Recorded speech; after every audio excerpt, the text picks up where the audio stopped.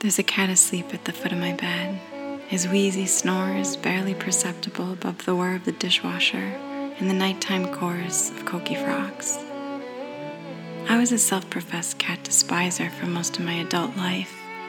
I thought they were jerks, what with their seeming disregard for others and their emotional aloofness.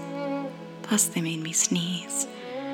But when we moved to Hawaii, we got 2 feral working cats to keep the rat population down.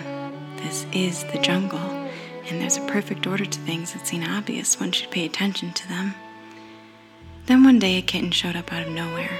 Late St. Exupéry's The Little Prince touched down from space and, well, you can't turn away a jungle kitty, or a little prince for that matter. It wasn't long before my no cats in the house rule turned into an, okay, maybe just in the living room exception, and then altogether dissipated into a special blanket and a permanent place at the foot of the bed. Now, I run to the rescue when he cries and dry him off from the rain like it's bath time. His meows are the same pitch and tone as a baby's cries. Wah, wah, wah. He looks me dead in the eye and howls from the depths of his stomach, likely, as if to say, "Help me, please. I'm suffering. My survival depends on you." I know he's only half telling the truth. Sometimes it even sounds like he's calling, "Mom, Mom, Mom." And it works, every time. To wake me from a sound sleep in the middle of the night, to arrest me from the cocoon of a warm bed on chilly mornings, and to pull me away from any activity that isn't nearly as important as answering that call. My heart can't take it, and I'm convinced he knows this, though he feigns innocence when I unlatch the door and extend my arm to open it wide to him. He came in tonight after scratching at the screen door soaked. Usually he meows outside of it until I let him in.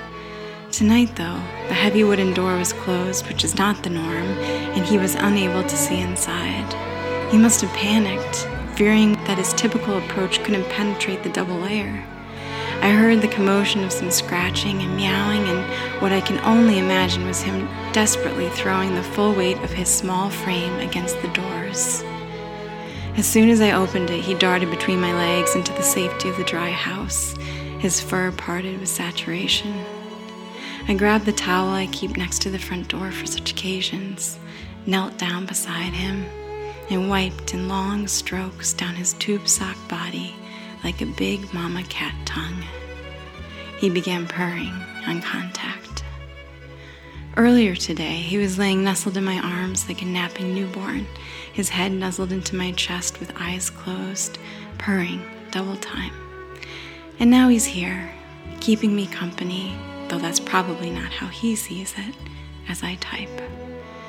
The Rudyard Kipling fable, The Cat That Walked by Himself, explains how man, or woman, domesticated wild animals.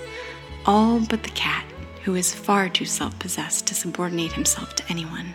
In the tale, a woman manages to seduce other animals with the promise of basics like food, warmth, safety, and shelter. When the cat comes by to surveil the scene, the woman says she has no use for him and shoos him away. Eventually, the cat disproves this when he comforts her crying baby by rubbing up against it and entertaining it by playing with a piece of string. The mother notices, and he wins her over simply by being his little cat self. I sympathize with the woman in the fable.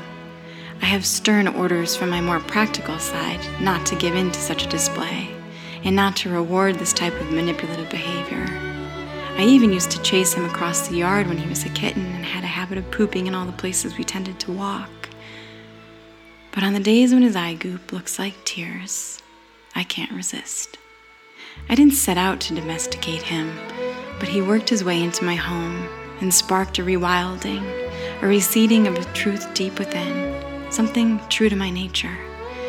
Yes, he scratches me sometimes, and his incessant whining can be annoying, especially when it disrupts my sleep. And often, I wake up with congestion when he sleeps in the bed, but there's no going back. The boundaries between outside and in have merged as my icy heart has thawed. When he lets me, I pick him up and tell him I love him, and he closes his eyes and stretches out his neck for me to scratch. He rests his little head in my upturned palm as I oblige, and we both know, just because you can walk by yourself doesn't mean you have to.